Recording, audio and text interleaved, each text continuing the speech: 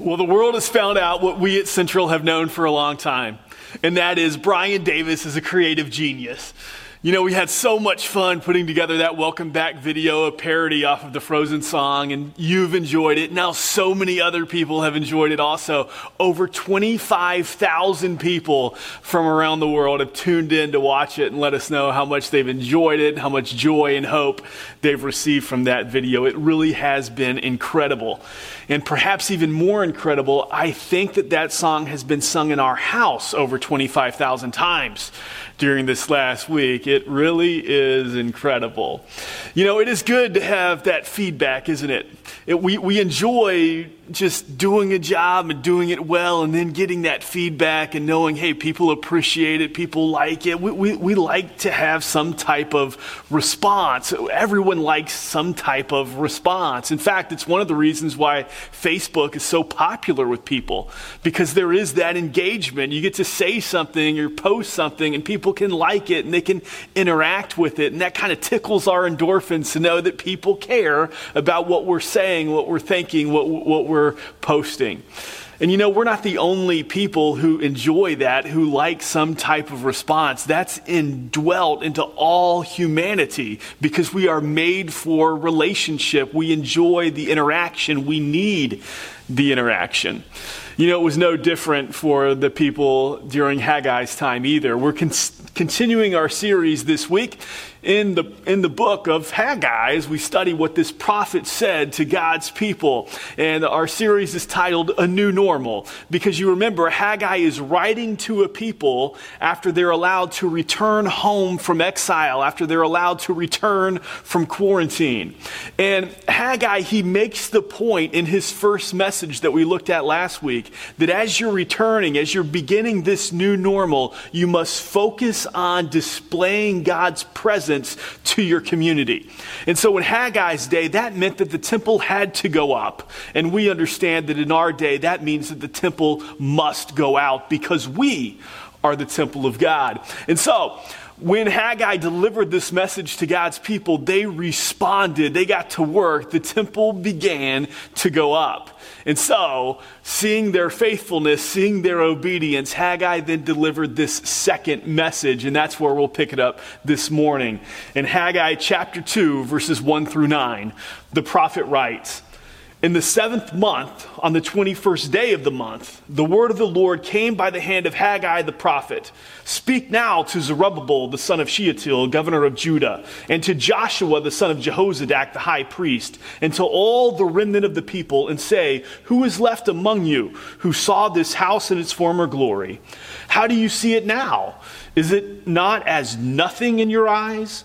Yet now be strong, O Zerubbabel, declares the Lord. Be strong, O Joshua, son of Jehozadak, the high priest. Be strong, all you people of the land, declares the Lord. Work, for I am with you, declares the Lord of hosts, according to the covenant that I made with you when you came out of Egypt. My spirit remains in your midst. Fear not, for thus says the Lord of hosts, yet once more in a little while I will shake the heavens and the earth and the sea and the dry land, and I will shake all the nations, so that the treasures of all nations shall come in, and I will fill this house with glory, says the Lord of hosts. The silver is mine and the gold is mine, declares the Lord of hosts. The glory of this latter house shall be greater than the former, says the Lord of hosts. And in this place I will give peace, declares the Lord of hosts. So you need to understand that this message of Haggai, it occurs about 2 months after the first message that we looked at last week. It was enough time for the prophet to be able to see, for God to be able to recognize that the people were being faithful, that the people had responded to the first message, that progress was being made, the temple was being built, things were happening, it was good. And you would expect that the spirits would be high, that the people would be encouraged, that they would look at this temple going up and they would be high-fiving and congratulating one another. Oh, if it were our day, you would expect that we would be taking pictures and posting it on Facebook so that everyone could see the progress that was being made. But not so fast. You understand, this message It occurs during the Festival of Booths. Haggai's very specific in dating when he's giving these messages, and so we're able to see that this message occurred during the Festival of Booths. You may remember this festival. It was a week-long feast, a week-long celebration where what happened was that the people would leave their homes and they would go and they'd basically camp out for a week. And they did this to remember how God protected his people when they were wandering around and after they had left Egypt. And so it was a celebration of God's protection and his provision and his presence with these wandering homeless people to be reminded that they were still at home with God. And so during this time, Haggai gives this message. In fact, the festival will end the very next day, but the last day of the Festival of Booths is always celebrated on the Sabbath. It is a solemn day of rest. And so the last ordinary day of this feast, this grand festival, is when the prophet delivers this message. And you would expect that he's delivering it to a people who are just excited. They're seeing progress, and now they're celebrating God's faithfulness and his goodness and his provision and his protection and his presence. But that's not really what happens, because you need to understand that there's a group of people who had seen the previous temple. They had seen the Solomon's temple that had been destroyed. You understand that Solomon's temple had been destroyed about 66 years prior when the people were first exiled out of Jerusalem. And so there were some old enough. And so the prophet is asking the question, you saw the former temple, didn't you? And now this one, it looks as nothing compared to that, right? Because that's what the people are saying. See, that's the word on the street as they're looking and they're saying, oh man, this temple just cannot compare to Solomon's temple, because they remembered Solomon's temple, how it was perched high in the city, this grand structure, a stunning piece of architecture. Solomon's temple took over 7 years to construct, and the Jews didn't even build it. Solomon, he hired out the best architects and the best engineers from all around the world, and they came in and they built the most magnificent structure the world had ever seen. It was built from the finest stone from quarries all over the world. He spared no expense. This Solomon's temple, it was lined with gold, and virtually every inch of the inside was handcrafted with these delicate structures of images of lions and palm trees and angels, and the artwork was intricate. This temple, it was over 180 feet long, it was over 90 feet wide, over 50 feet tall. The tallest point of this temple was over 20 stories tall. It was incredible. There were 2 mammoth bronze pillars that welcomed people as they entered into this temple. There was a bronze tub for ceremonial washings. This bronze tub held 17,500 gallons of water. I mean, people took pilgrimages from all over the world to come and to behold the glory of Solomon's temple. This was quite a magnificent architectural achievement. And so you could go on and go on and go on in describing this temple. And so the people remember that temple. I mean, it was a sight to see. And now they're seeing this one go up. And they're saying, you know what they would be saying, don't you? Well, back in the good old days, we had that temple. And it was good. I mean, this is all right. But man, that temple was something else. Back then, we really had the temple. But this, I mean, it's okay. And so you know what that does to it? That's so discouraging, because here you are, you've obeyed the words of the prophet, you've gotten to work, the people have rallied together, the temple begins to go up, and you're hearing from people, well, it just can't compare with the previous temple. And you know it's true. You know deep down, yeah, it's true. There's no way. We've heard all about Solomon's temple. There's no way that what we're building is even going to be able to compare to the temple that Solomon had constructed. And so, I mean, the people, they didn't have the resources that Solomon had. I mean, they couldn't just spare no expense. They didn't have the expenses to use. They weren't the finest architects and the best engineers from all around the world. They were just people who had returned home from exile. exile, from quarantine. No one would be traveling the globe to see this structure, and everybody knew that. You know that feeling too, don't you? When you work so hard to do something well, but it just doesn't turn out the way you hoped it would.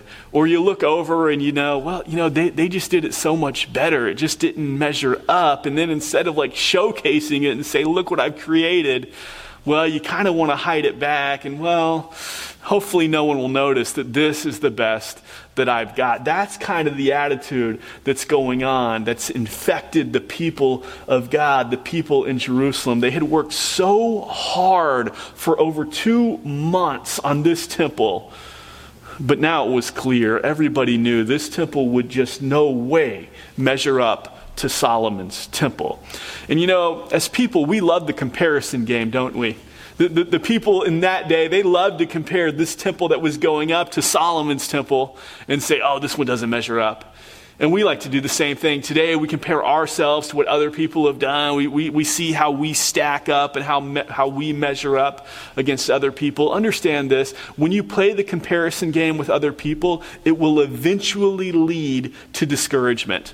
Because eventually, you'll find somebody more talented than you, more gifted than you, stronger than you. It will eventually lead to discouragement. You also need to understand this. God never compares you with others. The only person God ever compares you to is Jesus Christ. You see, he is at work in you to conform you into the image of Christ. He's never looking around saying, well, how do you measure up to the other guy? His only interest is seeing the risen Christ be evident and displayed through your life. And so, Haggai ends this festival with a people who they should be celebrating, but it's somewhat of an empty celebration. Things just aren't as lively and as exciting as they really should be. And so with that, Haggai counters their discouragement with this imperative that he repeats 3 times. First to Zerubbabel, be strong, Zerubbabel. Then to Joshua the high priest, be strong, Joshua. And then to all the people, be strong. God's people, you must be strong as you rebuild this temple. It reminds you of the words that God spoke to a previous Joshua after Moses had died, and God told Joshua, be strong, Joshua, be strong, Joshua. Joshua, be strong and courageous. Because you understand, this is a command that we as humans, we need to hear often. That we must be strong, we must be resilient, we must be a courageous people. The people of Haggai's day, they're looking at the temple that is going up, that they're building, and they know it cannot compare with Solomon's temple. And they're wondering, will people even look at this temple and recognize God's presence? Will people even be encouraged in seeing this temple? Will God even want to inhabit a temple like this? Would it be worthy of God? And these are the doubts. These are the questions that are running through their minds. One of the difficulties in preaching through the book of Haggai is Haggai had 2 months. God had 2 months to see that the people were faithful, the people were obedient to the first message. See, but when we're preaching through it, we just jump into the second message a week later. And you need to understand, if this past week, and really over the course of your life, if you are intentional and faithful in displaying God's presence and being a temple that goes out and you intentionally make disciples of other people, well, then this second message is a message you need to hear.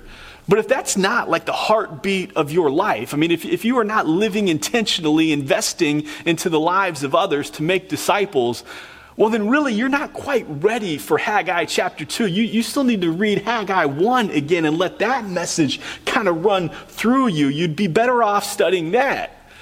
But for any of us who do pray and who do go out and who have this purpose in mind of making disciples and seeing the risen Christ lived out in the lives of people, wherever we live, work, study, and play, then you probably have moments just like these Jews had moments where they're wondering, can can we really make a difference? Is what I'm doing as I live my life, as I'm investing in others, is it really amounting to anything? What difference can I make? What skills do I have to offer? Am I really going to measure up? Will it all be worth it? Because we know that, hey, my knowledge is somewhat limited. My skills are sometimes lacking. I don't have the eloquence that I would like, the knowledge that I would like, the skill that I would like. I look nothing like Solomon's temple. And so we can relate to these people of God, can't we? These people who they're looking and they're saying, the temple that we're building doesn't look anything like the temple that Solomon had built. And so this message of Haggai comes to us, just like it came to the people back then. Now it comes to us to be strong, be resilient, be courageous. Don't give in. Keep up the work. Keep going out. Keep making disciples. You really are making an impact. Be strong. Don't give up. God is with you. Be encouraged to be strong because the presence of God is with you.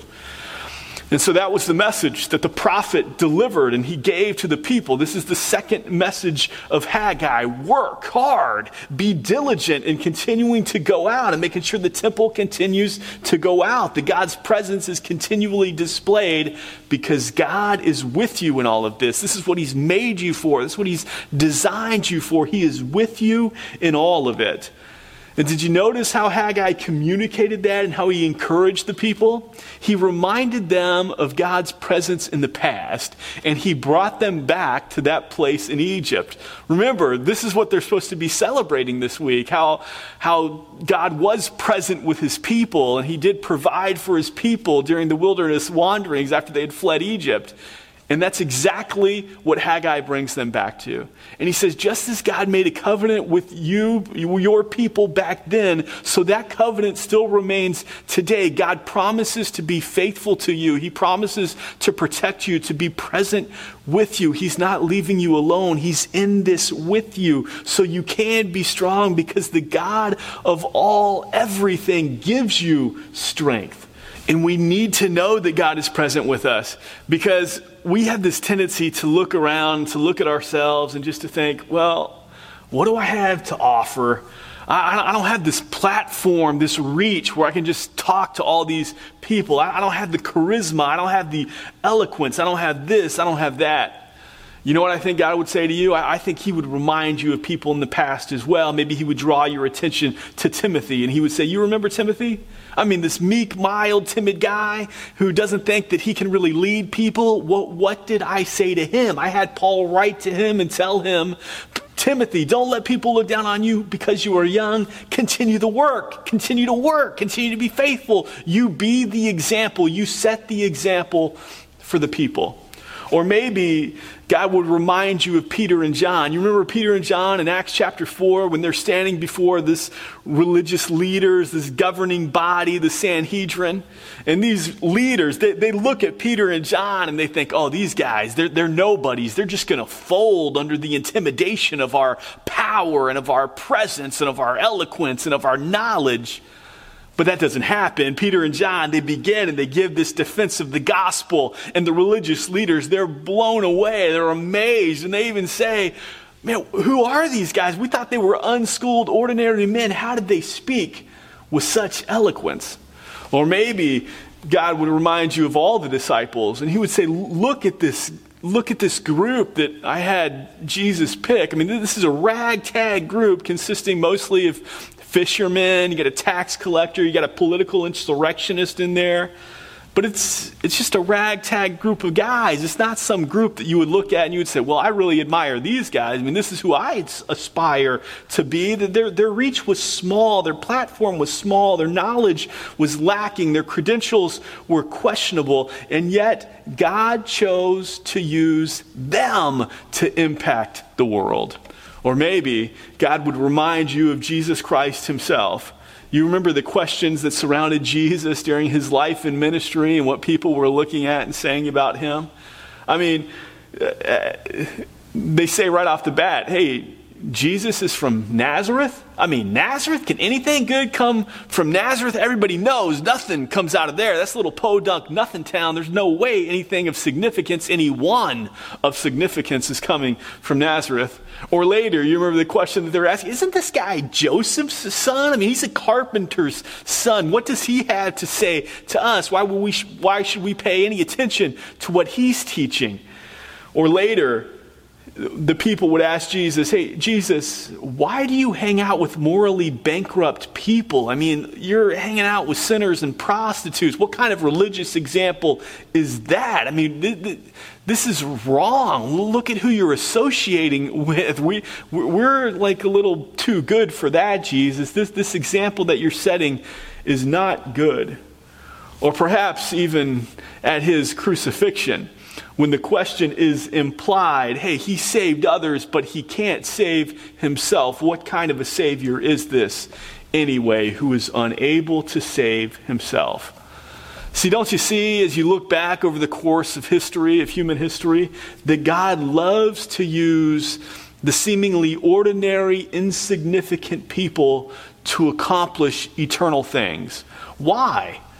So that everyone can know that God can use them to make an eternal impact. See, God wants you to know that he can use you to make an eternal impact. If God simply chose the most experienced leaders instead of Timothy, if God used the educated, extraordinary people rather than Peter and John, if God chose religious leaders of rare eloquence as opposed to this ragtag group of disciples, if Jesus was born into a place and into a family of nobility and prestige rather than being Joseph's son from Nazareth, well, then we might be able to look and say, you know, I'm not sure that God can use me. I don't know that I have the background. I don't know that I have the knowledge. I don't know that I have the skill that I could be of any use. Let's pray that God would send someone who could be a leader and could actually make a difference, because I know it's probably not going to be me. But God doesn't do that, because what God wants his people to know is there are no exceptional people. There is simply one exceptional God. But when this one exceptional God lives his life through you in the presence of just an ordinary, everyday person, well, then eternal things can happen. Extraordinary things can happen. This one exceptional God can use ordinary, seemingly insignificant people to accomplish extraordinary things. And that's what he wants to do in your life and in mine. And that's the second message of Haggai. Don't give up as the temple goes out. Keep working to display God's presence. Don't become discouraged. The community must know that God is alive, that God is active, that God lives, that God loves, that God cares, that he's present. The people must know that he's here, so you show them that. You display his presence. You be intentional in reaching into the lives of people, into making disciples and training them what Jesus said and modeling for them and living life with them so they know, hey, this is how I make disciples. This is what it looks like. And you know what happens? This extraordinary God is going to use you in extraordinary ways. Lives will be changed. People will be transformed. God's rule and his reign will expand. And this is the promise that Haggai gives at the end of this message. He delivers this promise from God at the end. And I love it because God presents himself through the prophet as a God who is a mover and a shaker. He's a mover as he moves with his people throughout the wilderness wanderings, and how he has this covenant that he's going to remain faithful to them and be present with them. He says, so I'm still with you now. And so we see this God who moves with his people.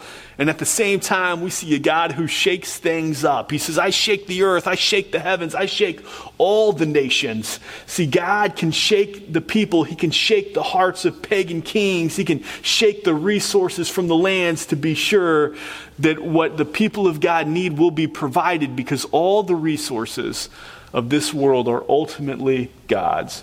And you understand what happened at that time? If you go back and you look at the history of this, the wealthiest nation on the planet at that time was the nation of Persia. And there were many opponents to the Jews rebuilding this temple in Persia. They didn't want to see it happen. But God shook the heart of this Gentile pagan king to collect taxes from the Persian people that would be redistributed to the people of God in Jerusalem so that the temple could go up. The very opponents of the temple going up actually funded the construction of the temple because God shook the nations. There was also this subtle reminder that God delivered to his people. The people thought that Solomon's temple was so spectacular because it was lined with gold and it was magnificent and the structure was just incredible to look at. It was just spectacular. The architecture was exquisite. It was a sight to behold. And when you see something like that, you can begin to think that the trappings of the temple is where the glory can be found. But God says, hey, I already own all the gold. I already own all the silver. All the resources of the world are mine. That's not where glory will be found. I will fill this temple with my glory. My presence brings the glory. And so he's helping the people to understand, hey, the glory is not found in the gold. The glory is not found in the architecture. The glory is found in his presence. And see, this new temple, while it might seem meager in appearance, and the people needed to know that God was going to fill it with his glory, that the appearance, the exterior didn't matter. It was just simply by virtue of God being present in the temple. And now, the temple today, we understand that we are the temple of God. This is what we talked about last week. And Paul asked the question, do you not get it? You're the house of God. You're the temple of God. On the outside, members of the body of Christ, we can look at ourselves, we can look at our bodies, we can say, oh, I'm so meager. I'm so meager in appearance. I'm not as strong as I used to be. I'm not as powerful as I'd like to be. I'm not as in shape as I'd want to be. But when God's Spirit is present, then we understand that there is this optimism to life. There is this vitality. There is this joy. There is this excitement. And we are people who think about what is good and what is pleasing and what is perfect. So we are free from complaining. We live lives of joy and optimism and strength. And we're known by our love for people when we let our light shine. This is what a Christian looks like. This is what a person who has a real relationship with Jesus, this is how we look. And so and it's incredible because you know it immediately. They have been transformed. The glory of God is on display in their lives because you know, man, God is present in that person. God said, the glory of this latter house will surpass the glory of the first. God promised that this second temple would be even more impactful than the first temple that was built. And it was. And that's true for all of us. The glory of this latter house really is greater than the glory of the first. See, when you're born without Christ, and you're a baby with this silky smooth skin and people just oohing all over you. You're a child and they just gush and giggle over how cute you are.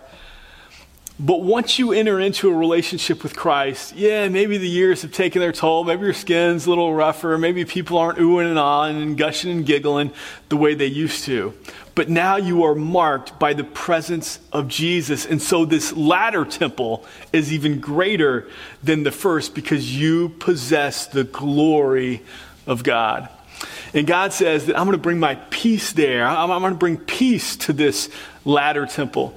You understand, when Solomon's temple went up, it was only about a generation later that the kingdom of Israel split into the northern and southern kingdom. They became a nation divided, a people divided. And when we live without Christ, that's what we are even internally. We are a person divided because we're not consistent. I mean, we live life based on our feelings, based on our emotion, based on whatever logic and reasoning we think we've got, and our minds change. We can't agree with others. We can't even agree with ourselves because we're a changing people. We're a divided people. But once the presence of God enters your life, then you are not governed by your emotion. You are not governed by your will. You are not governed by your reasoning or logic. You are simply governed by the Word of God. And so you live and you act accordingly to God's truth. And then at that point, you have this peace because God brings peace.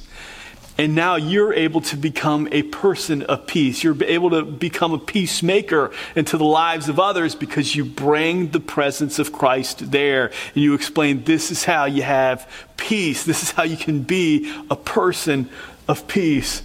And so this is what happened at the temple. This temple would become a place of peace. And now we become people of peace.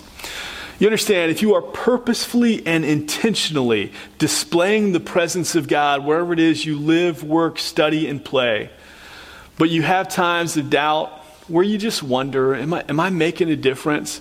Is this really accomplishing anything? Is all of this effort, all of this energy, is it really worth my time? I don't feel like I'm quite as productive as I'd like to be. Well, then this second message of Haggai is for you. And God wants you to know, be strong, keep at it, keep displaying His presence because He is with you. Now, if you've never really made that effort, if you've never said, okay, I'm going to live the mission that God has made me for. I'm going to be intentional in going out into my community and making disciples. I'm going to teach them everything that Jesus commanded. I'm going to live life with them, walk alongside them. I'm going to befriend the unfriendly. Well, then, if that has not been a heartbeat, a rhythm of your life, well, then you need to go back to the first message of Haggai. You need to understand you must be a temple that goes out. You must display the presence of God. This is what He's made you for. This is what life is all about. And see, understand, this God, this extraordinary God, He can use seemingly insignificant, ordinary people like you and me. He can shake the hearts of Gentile kings, and He can use ordinary people to do extraordinary things. As we share Jesus and impact people, we can have an eternal impact by the presence of the living God being displayed in our lives. Heavenly Father, we thank You that You are present in us. That even when we look at what we do and what we're about, and sometimes we think that what we have to offer is so little, is so meager, You remind us through Your prophet that You are present and that You are with us and that You are empowering us. So God, may Your presence be on display through our lives this week. We ask this by the power of Your Holy Spirit and through the grace of Your Son, Jesus Christ, we pray. Amen.